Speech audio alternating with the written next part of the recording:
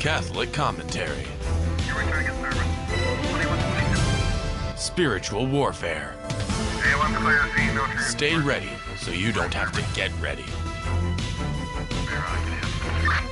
Jesus 911.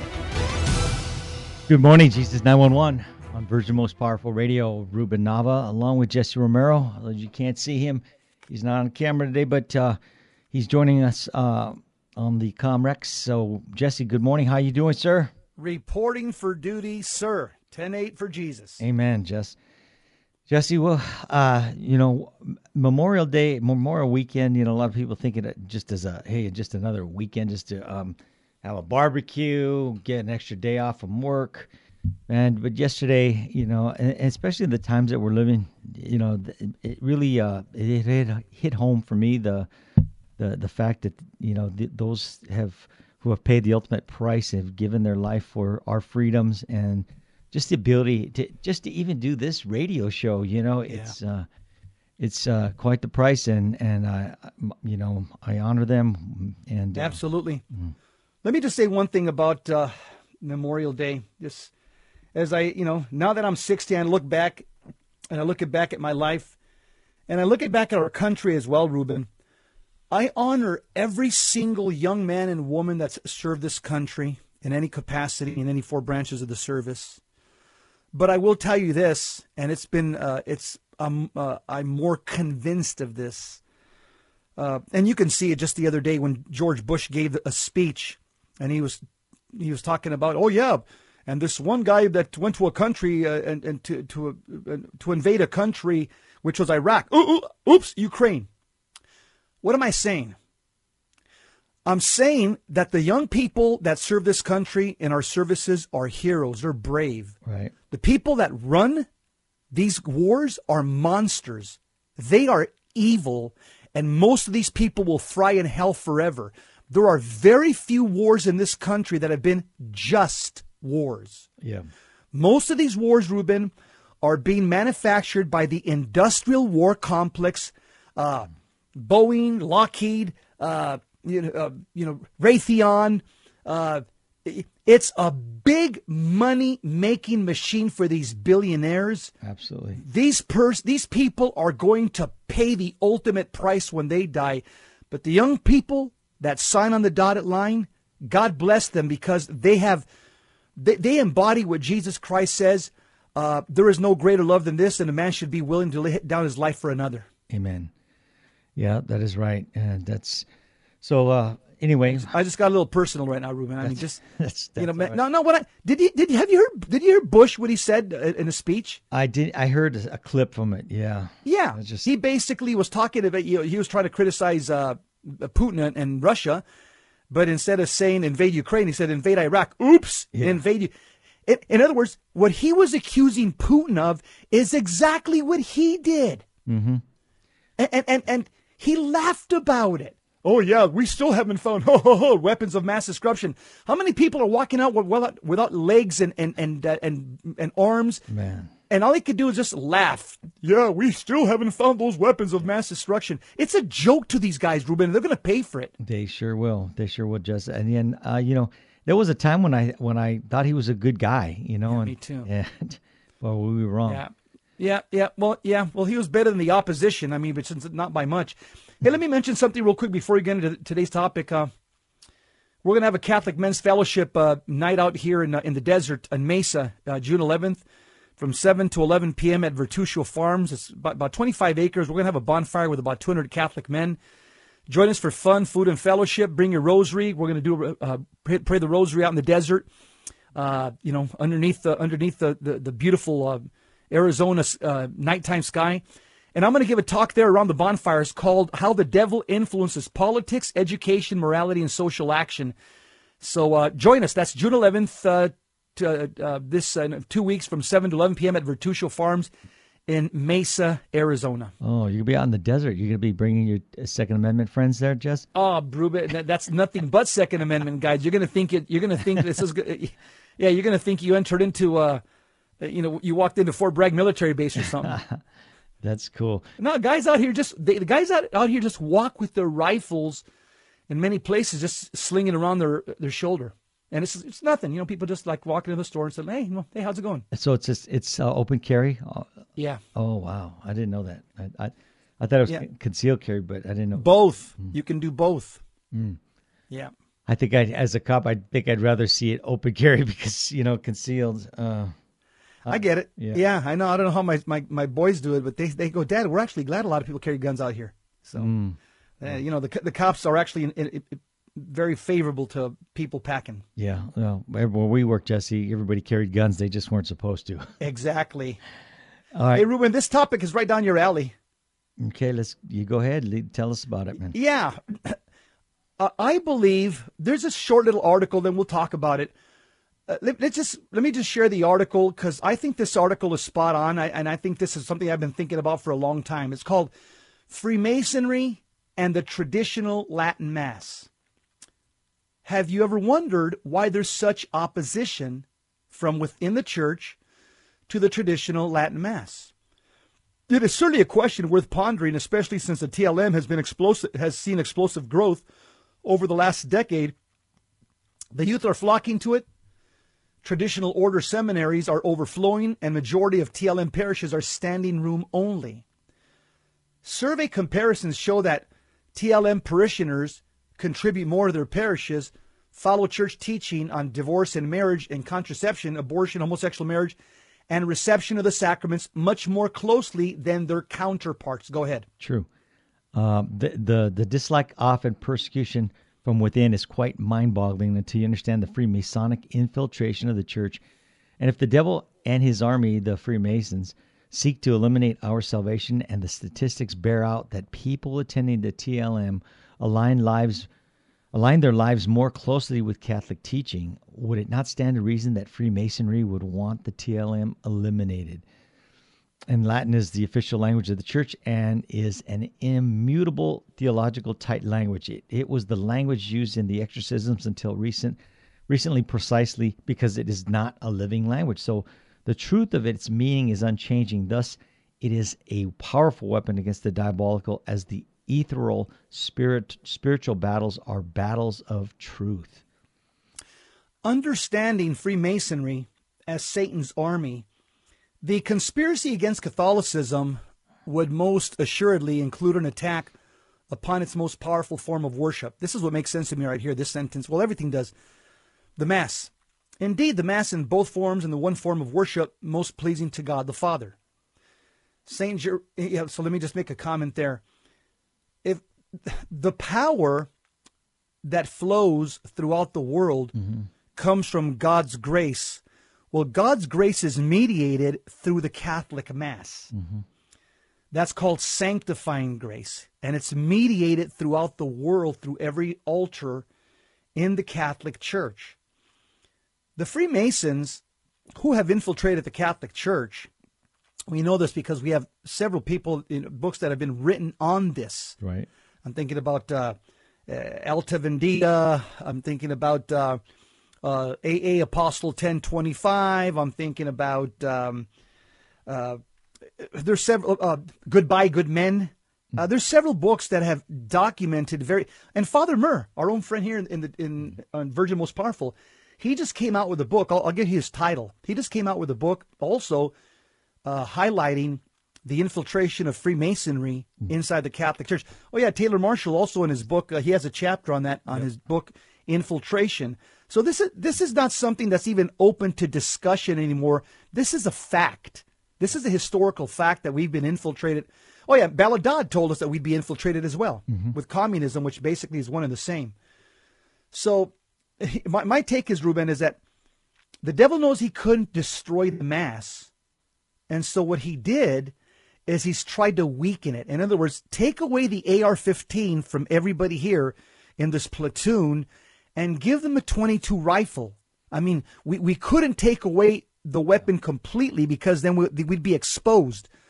But at least make sure that we're giving them a minimal arsenal to fight us with. That's the best analogy I can give at what happened at Vatican II.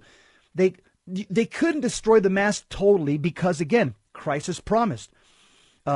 The gates of hell shall not prevail against the church. I will send you the Holy Spirit that will lead you into all truth. There's too many promises from Scripture.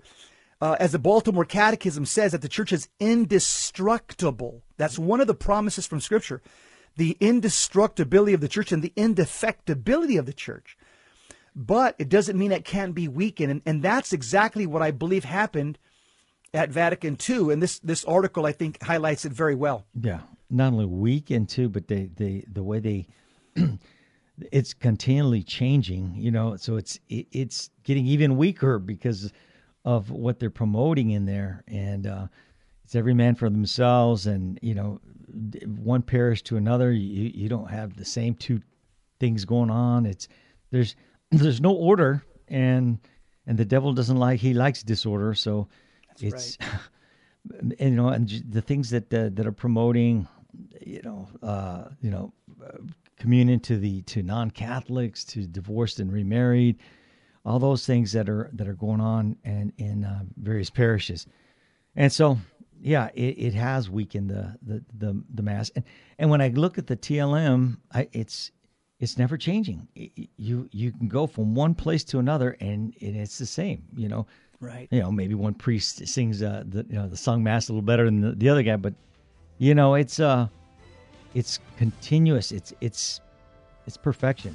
I don't know why they had to tamper with it. Well, I know why, but we know why. Yeah. All right. We'll continue this topic. Let's do it. On the other side of the break, we're going to continue this Freemasonry and the TLM.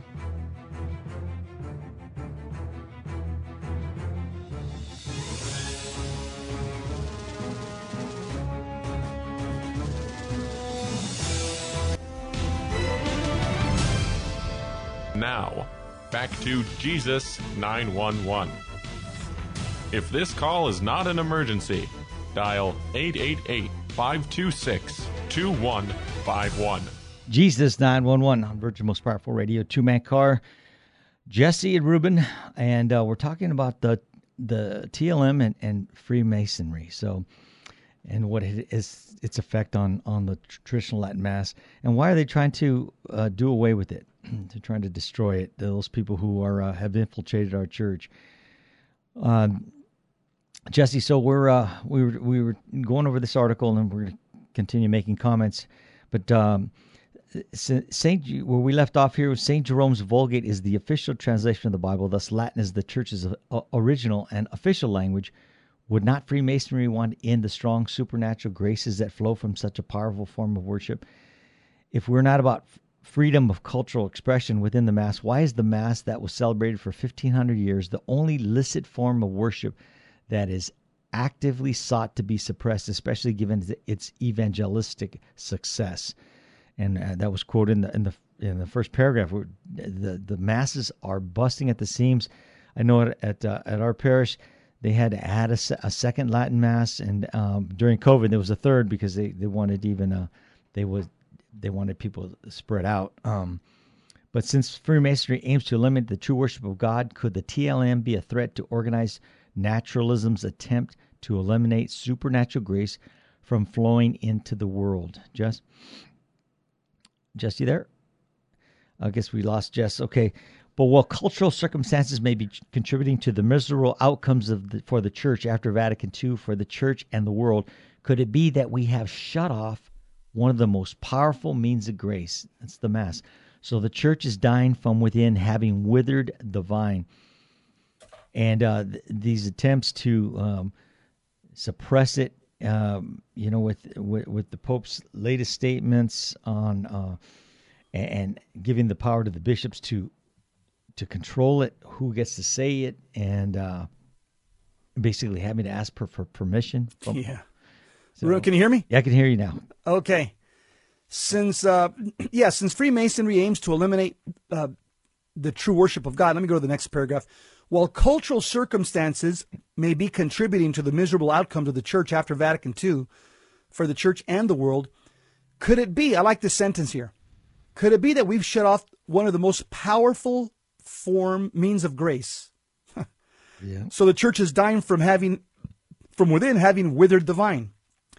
Since Our Lady prophesied that Freemasonry would infiltrate the church And since Freemasonry seeks to eliminate supernatural grace from entering the world, see, that's the key right there. That's what I said in the beginning of the show.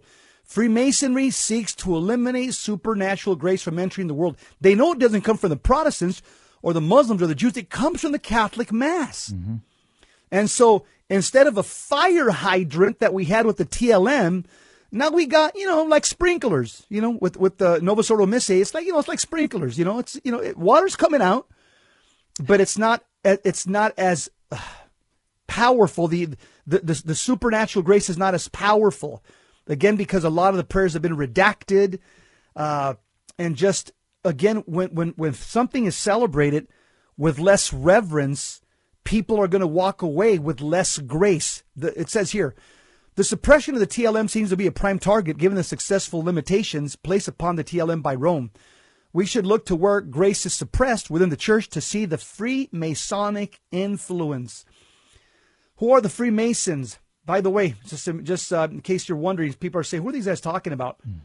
The birth of Freemasonry was started in June 24th, 1717.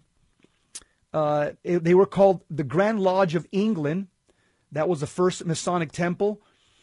And they used to take masons, construction workers, and they built this grand structure to be like a big old boys club.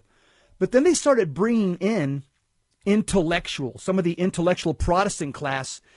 And with the intellectuals, they started bringing in occult practices like Kabbalism, Gnosticism, Rosicrucianism, Illuminati. These elites started bringing in occult type practices into the Freemasonry. Mm-hmm.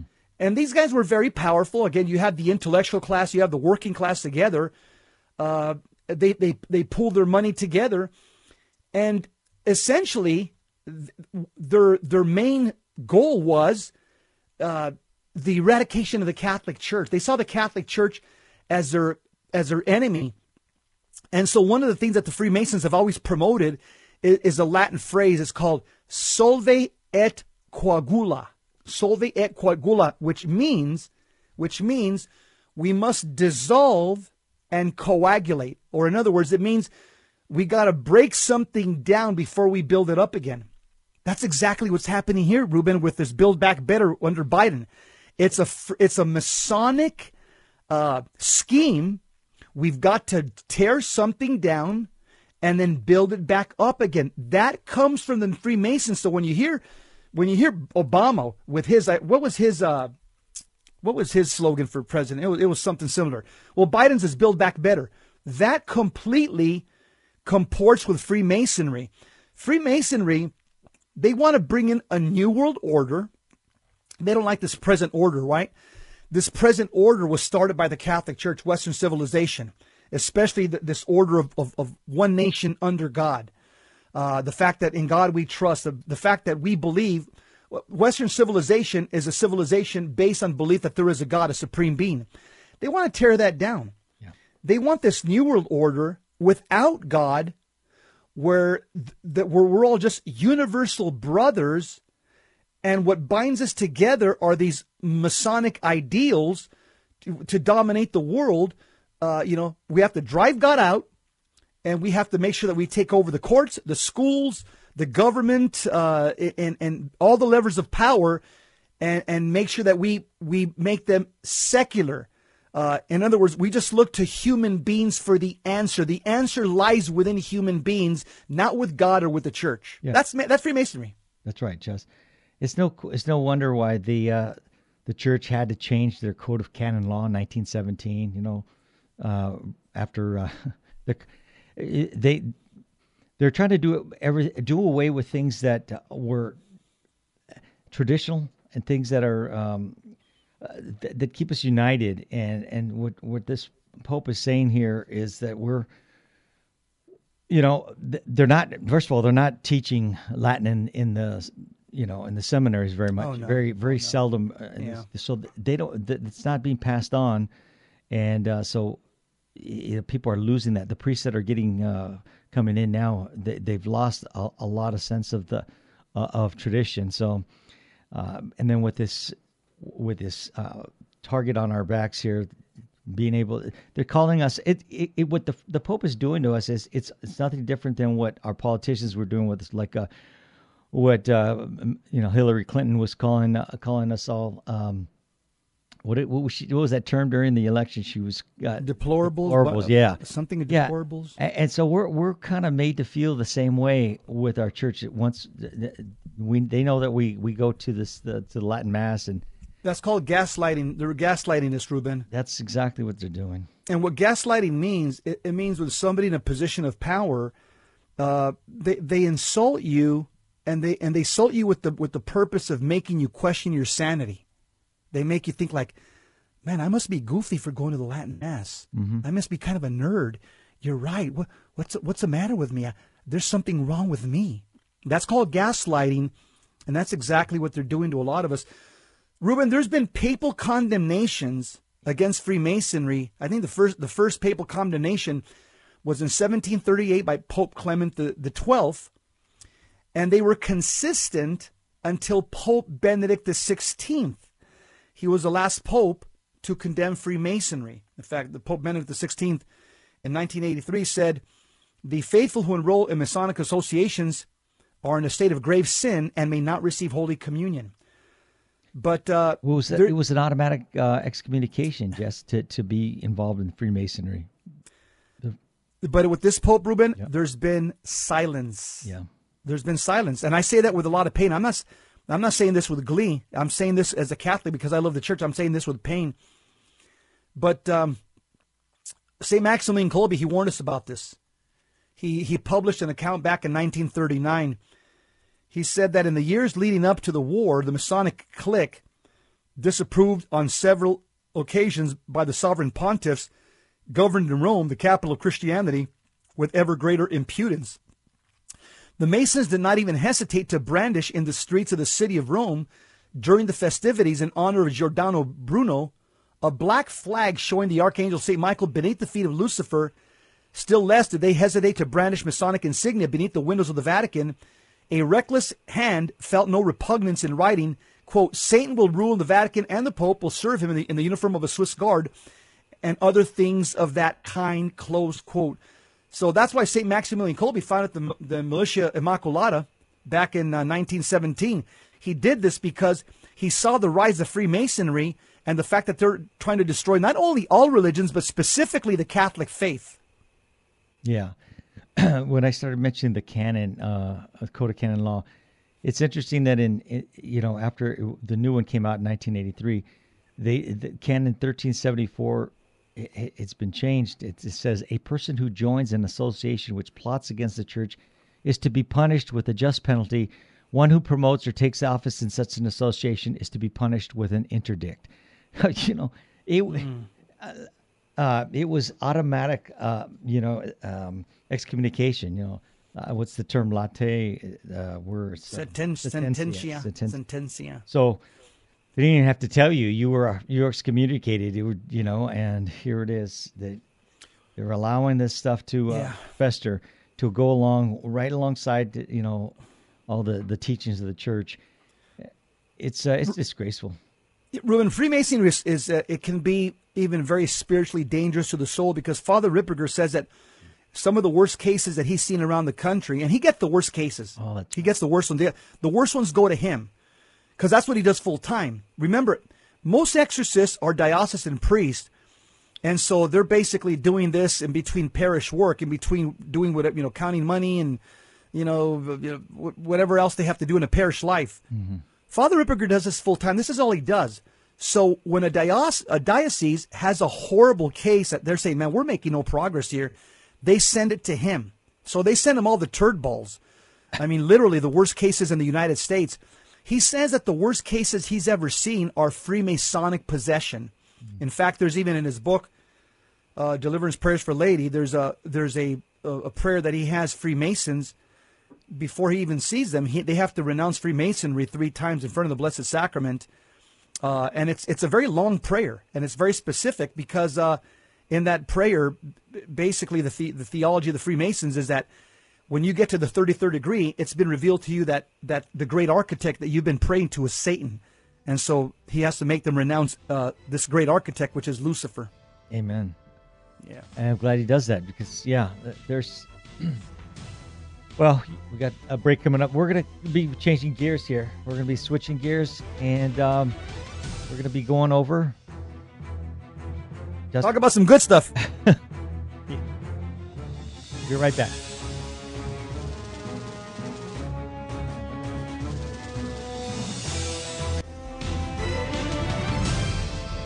Now, back to Jesus 911. If this call is not an emergency, dial 888-526-2151. Jesus 911, we are back. I think what I was going to mention was the architect of Vatican II, Jess, Annibale Bugnini, and the fact that he was a Freemason.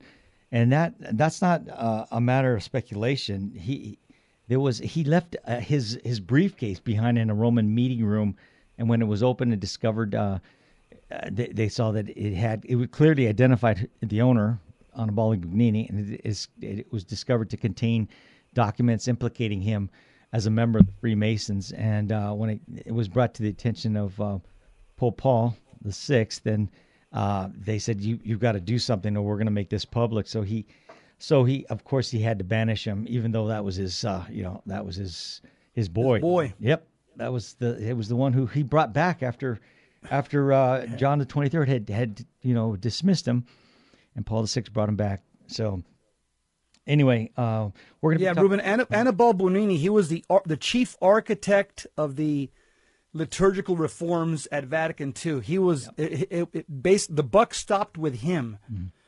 And he was not, again, there's a lot of evidence from historians, and we're not talking about lightweights here. I'm talking about very respected historians that say that he was a Freemason. And the last book that just came out, Father Charles Murr just came out with a book. I'll try to look it up right now. But in there, he documents exactly what you just said right now. Well, it's very well documented. Yeah. Well, he was there. He was one of the... He was young, fresh out of seminary, right? And nobody contests this no more, Ruben. Nobody that has any integrity contests the fact that he was a Mason. Yeah. How did he get there? Again, we have no idea. But I know one thing. He's already been judged, and I'm going to tell you some of the things that he's done to the church. I would hate to have been at that judgment, because you don't mess with the Church of Jesus Christ. You don't mess with the holy sacrifice of the Mass. And what he did is something that he's already answered for. Yeah, that's right. Correct. So we're going to switch gears, talk about carbon 14 dating, and that it's outdated. There's been a new evidence that defends the authenticity of the Shroud of Turin. And this is something that a lot of us don't know a whole lot about. You haven't taken a lot of time to look at the information on the shroud. Some people have. You probably have, Jesse. I have not, on the other hand. But it was interesting to note that an Italian scientist has conducted new tests demonstrating that the Shroud of Turin dates from the 1st century A.D. in stark contrast to the much promoted 1988 carbon-14 dating study, which claimed that the shroud was only from the Middle Ages. Dr. Liberato De Caro from Italy's Institute of Crystallography of the National Research Council, INBODI, has spent nearly 30 years studying the Shroud of Turin. Together with a team of researchers, he recently tested fibers from the shroud using the wide-angled X-ray scattering. So it's called the WAX method. This manner of research examines the natural aging of the cellulose that constitutes the linen of the investigated sample to provide age estimates. So the findings from Dr. De Caro research published April 11th note that the testing results of the thread sample taken from the shroud were fully compatible with analogous measurements obtained on a linen sample whose dating according to historical records is 55 to 74 AD, which is coming from the siege of Masada in Israel.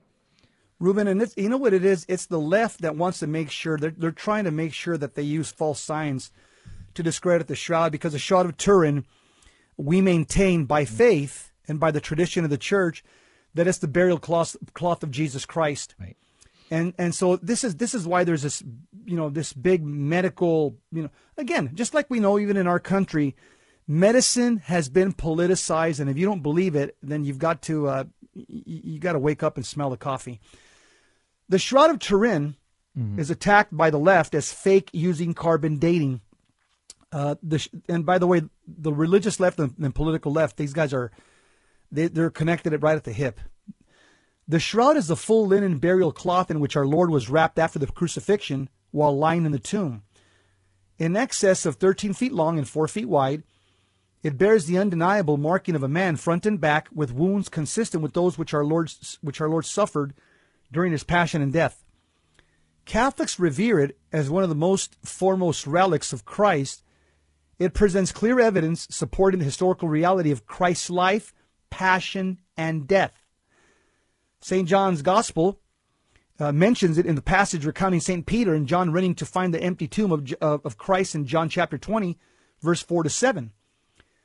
The shroud also displays unexplainable 3D distance information, which resembles a topographical map of Christ's body, as well as elements resembling a negative photograph image that, when viewed as a positive image, show the physical sufferings endured by the man wrapped in the shroud.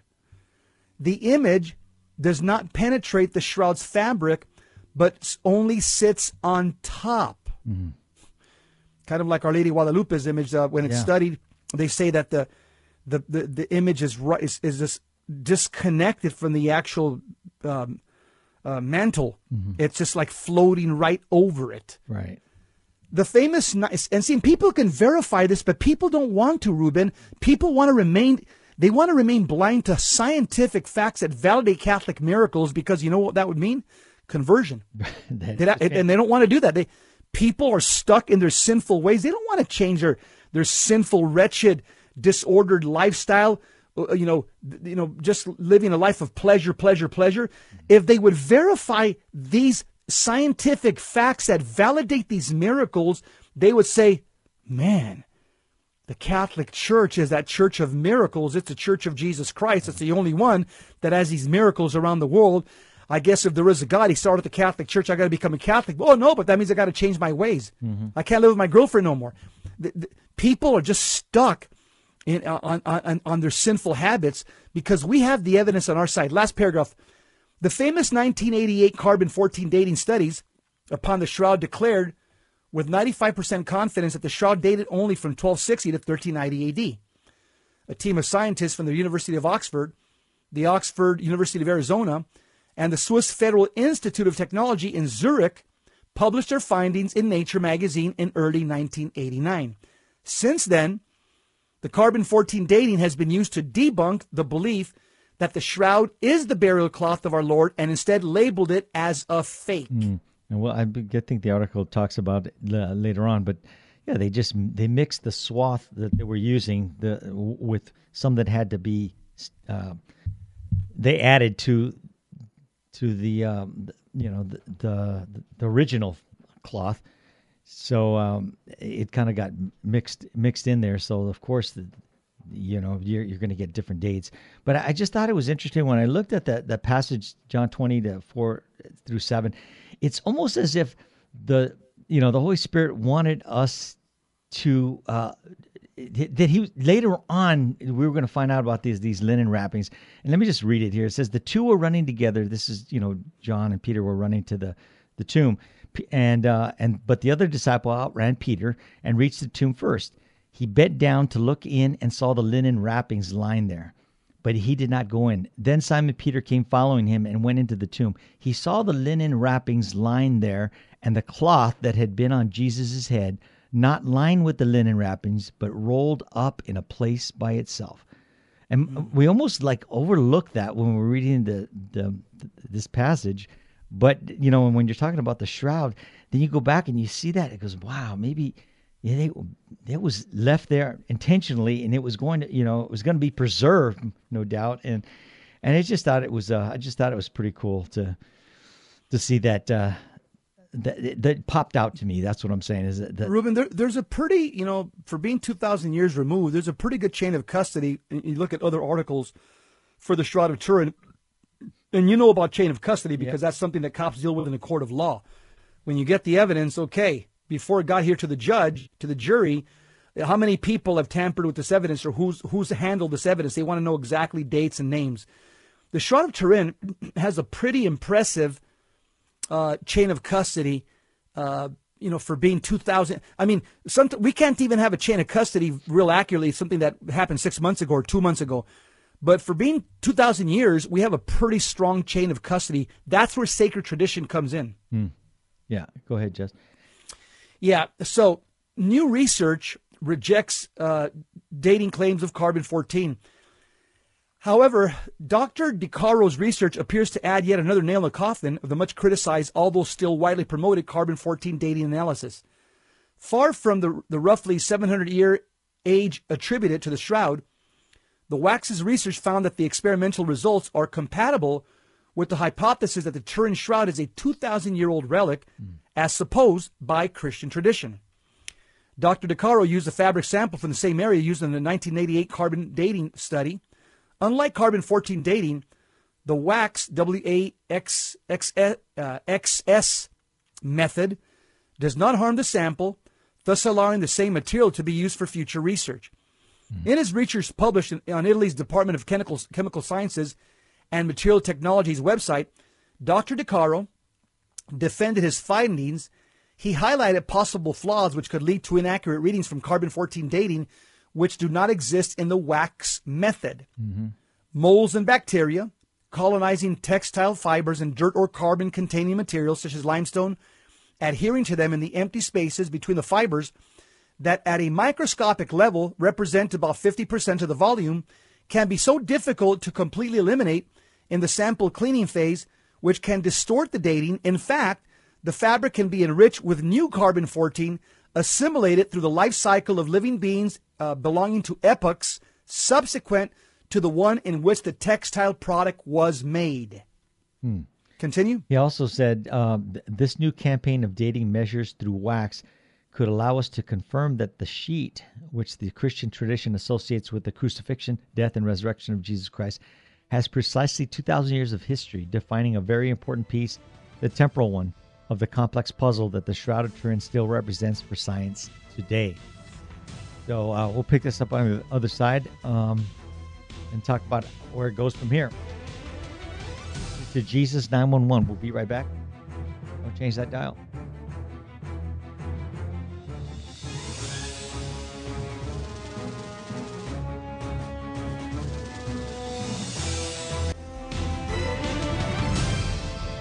Now, back to Jesus 911.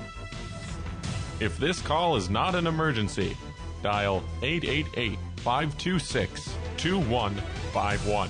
Jesus 911. We are back.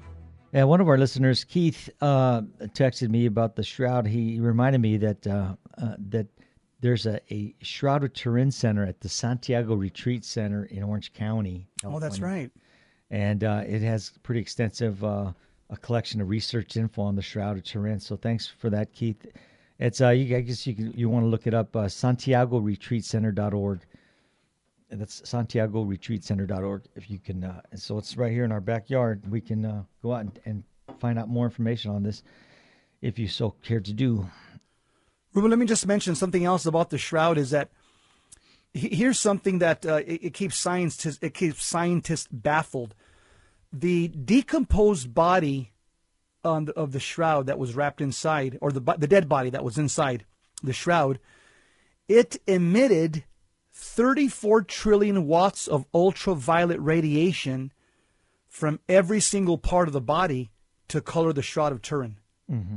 Okay, look at the type of 34 trillion watts of ultraviolet radiation emitted from every part of the body, every cell of the body that was wrapped in the Shroud, to give us the image of the Shroud of Turin. Ruben, that type of power is something that we can't even compute.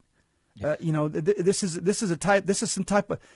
Some scientists say it was supernatural light. In other words, we can't reproduce that type of light with what we have here on planet Earth. It was a supernatural light that emitted from that dead body throughout the entire shroud.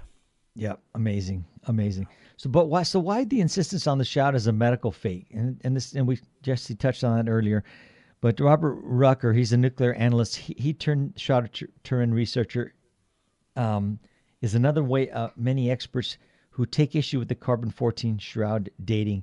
In a paper published in July of 2020, he highlighted 15 problems with the suggested age derived from the carbon-14 study. The mainstream media blindly accept the studies. They want the mainstream media to do that, and they do. They Right. blindly accept the study's conclusion verbatim, despite numerous issues with the dating procedure. And basically, he regarding the image of the figure on the shroud, he said, the characteristics of the image are so unique, it's impossible for the image to have been made in 1260 to 1390 because the technology did not exist and still does not exist. This is indicated by the failure of all modern attempts to produce an image of the face that is macroscopically and microscopically correct using only materials and abilities available to people in the Middle Ages. And DiCarlo's findings are also supported by another Shroud of Turin researcher, Joseph Marino, who recently published an 800-page book detailing numerous questionable actions, errors, and contradictions regarding the carbon-14 dating methods, which included multiple versions of the sizes and weights of the chosen samples. And after 3 laboratories curiously refused to release the study data for several years, a Freedom of Information legal request in 2017 revealed that the carbon-14 study tested a piece of the shroud that had been repaired and was thus composed of both 1st and 16th century cloth. So, boom, there you go. That's in a court of law, Jesse. That would be Guilty. be dismissed. They would dismiss the case. They would say that's not that evidence is not standing. You're not going to stand with it. That's right. In a 2021 interview, an Inside Vatican reporter noted how, quote, Marino says his book points to irrefutable proof that politics, along with personal agenda, was the main theme of the carbon-14 dating of the shroud, close quote. Mm-hmm. Indeed, the mainstream media's fascination with and insistence on debunking the Shroud of Turin lends itself to becoming a stepping stone from which to attack Catholicism. By ridiculing the veracity of the shroud, which provides historical evidence of Christ's passion and death, leftists can then attack the existence of Christ, as does James Lynn Page in his book, quote, The Christ Enigma, Did Jesus Really Exist? However, the renewed evidence of scientific research, as conducted by Dr. DiCaro, appears to defend beyond doubt the historical and scriptural reality that the Shroud of Turin is the burial cloth of our Lord Jesus Christ. One more thing I want to mention is that many scientists, once again, going back to this explosion of light that came from this dead body that was wrapped inside the shroud, many scientists, too many to count, they say that there's no way that this could be the work of medieval forgers, because in the Middle Ages, much less even now, we don't possess that type of light, that type of brilliance. Mm-hmm.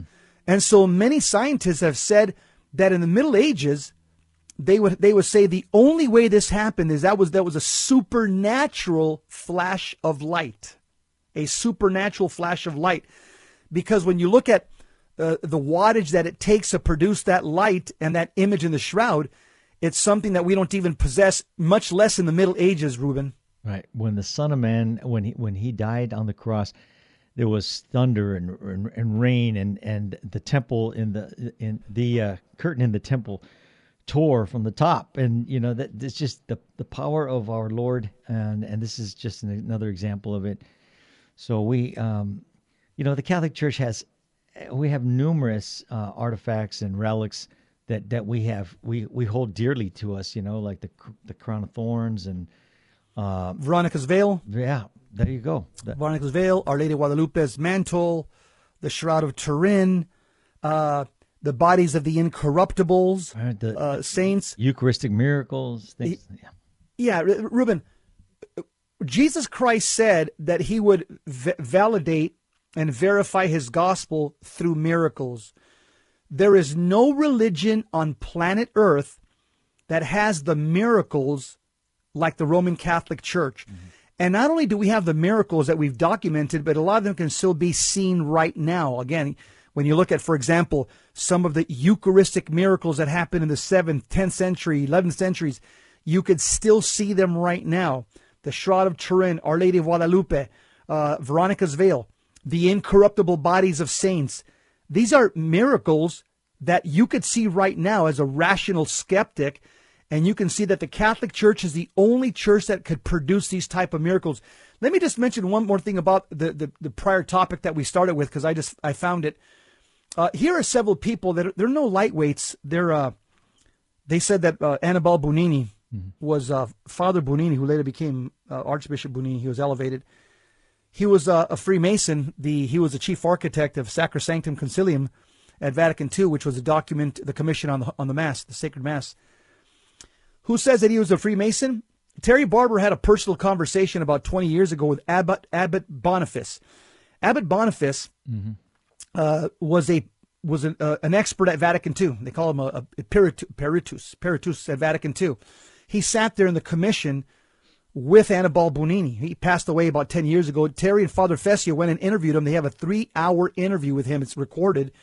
And in that interview, Abbot Boniface Lucchi, who sat next to Bugnini at Vatican II, he was one of the last Vatican II expert survivors. He says that Archbishop Bugnini was a Freemason. Who else says this? Father Malachi Morton says this in several of his books. Who else says this? Dr. Robert Moynihan. He's not exactly some conspiracy theorist. He's the editor of Inside the Vatican, Dr. Robert Moynihan. Who else says this? Father Charles Murr. In his book, it just came out. The book is called Murder in the 33rd Degree. Murder in the 33rd Degree. Father Charles Murr was at Vatican II as he was right out of seminary. He was a secretary to Bishop Gagnon, who later became Cardinal Gagnon. And so, Reuben, it's very well documented for those naysayers out there that are saying, these guys are into conspiracy theories. It's funny. What we call a conspiracy theory 6 months to a year later seems to turn out to be the truth. Right? Yep, that's right. That's crazy. The left they have their ways of trying to accuse of things that they're doing, the cover-ups that they're doing. So it's funny. Father Brian Harrison's another one that says the same thing. So Reuben, here's something also interesting about going back to miracles. Benny Hinn, you could see him on the internet. I actually played the clip on the Terry and Jesse show a while back ago. They asked Benny Hinn, he's one of the big icons of the TBN channel from the health and wealth, prosperity gospel movement. They asked him, in which church are there more miracles? Now, so there's like 10,000, 15,000 people in the audience. They're expecting him to say something like, oh, yeah, in my church, in the Pentecostal church, or in T. Jakes Church, or in... all these Pentecostals that are on TBN channel. That's what they were expecting him to say. Benny Hinn said, there are more miracles in the Roman Catholic Church than in any other church in the world. I mean, the crowd fell silent. Then he qualified his statement. He said, that's because they have the Eucharist and we don't. Oh, my goodness. Benny Hinn said this, Reuben. It's on YouTube. Oh, my goodness. So, that indicts him even further, Jesse, because he knows, to know and to not act on your, what's been revealed to you, then. Exactly. Exactly. It'd be better that he had not been given that revelation to die in invincible ignorance than to die knowing it, because the catechism is very clear. How do you get to heaven? I'll make it very simple. You must accept truth. Who is truth? It's a person. His name is Jesus Christ of Nazareth, the Son of God. But it's a package deal. When you believe in Jesus, it isn't me and Jesus only. Jesus has a bride. Yep. It's called the church. So when you believe in Jesus, here's the Protestant and the Catholic distinction. Protestants have a solitary view. They see Jesus as a single man, so to speak, as a bachelor. Okay? We see Jesus as the bridegroom, as it says in the scriptures, New Testament, and the church is his bride. That's what it says in the New Testament. So when we believe in Jesus as Catholics, we believe in the whole package deal, the whole marriage, because Christ is married to a bride called the church, and that church historically is the Catholic Church. So that's a distinction between Catholics and Protestants. They have a bachelor Jesus who doesn't have a bride, and we believe in the Jesus of the New Testament who's called the bridegroom, and the church is called his bride. Yep. And Jesus doesn't have multiple wives, okay? Negative. That's right. That ain't happening. Not a polygamist. He has one bride. Okay. Amen. So, anyway, you've been listening to Jesus 911. If you found that the Shroud information interesting, continue. Dive deeper into this. There's a lot to... Exactly. Anyway, stay tuned for Hands On Apologetics with Gary Mashuda. And we are out. We are 10-7. Out. Okay. Also, remember, June 18th, the men's conference here in Covina, California. That's right. Mark your calendar, June 18th. All right. We'll be back on Thursday. Well, I'll be back on Thursday. Jess, you'll be here tomorrow. God bless. Keep the faith.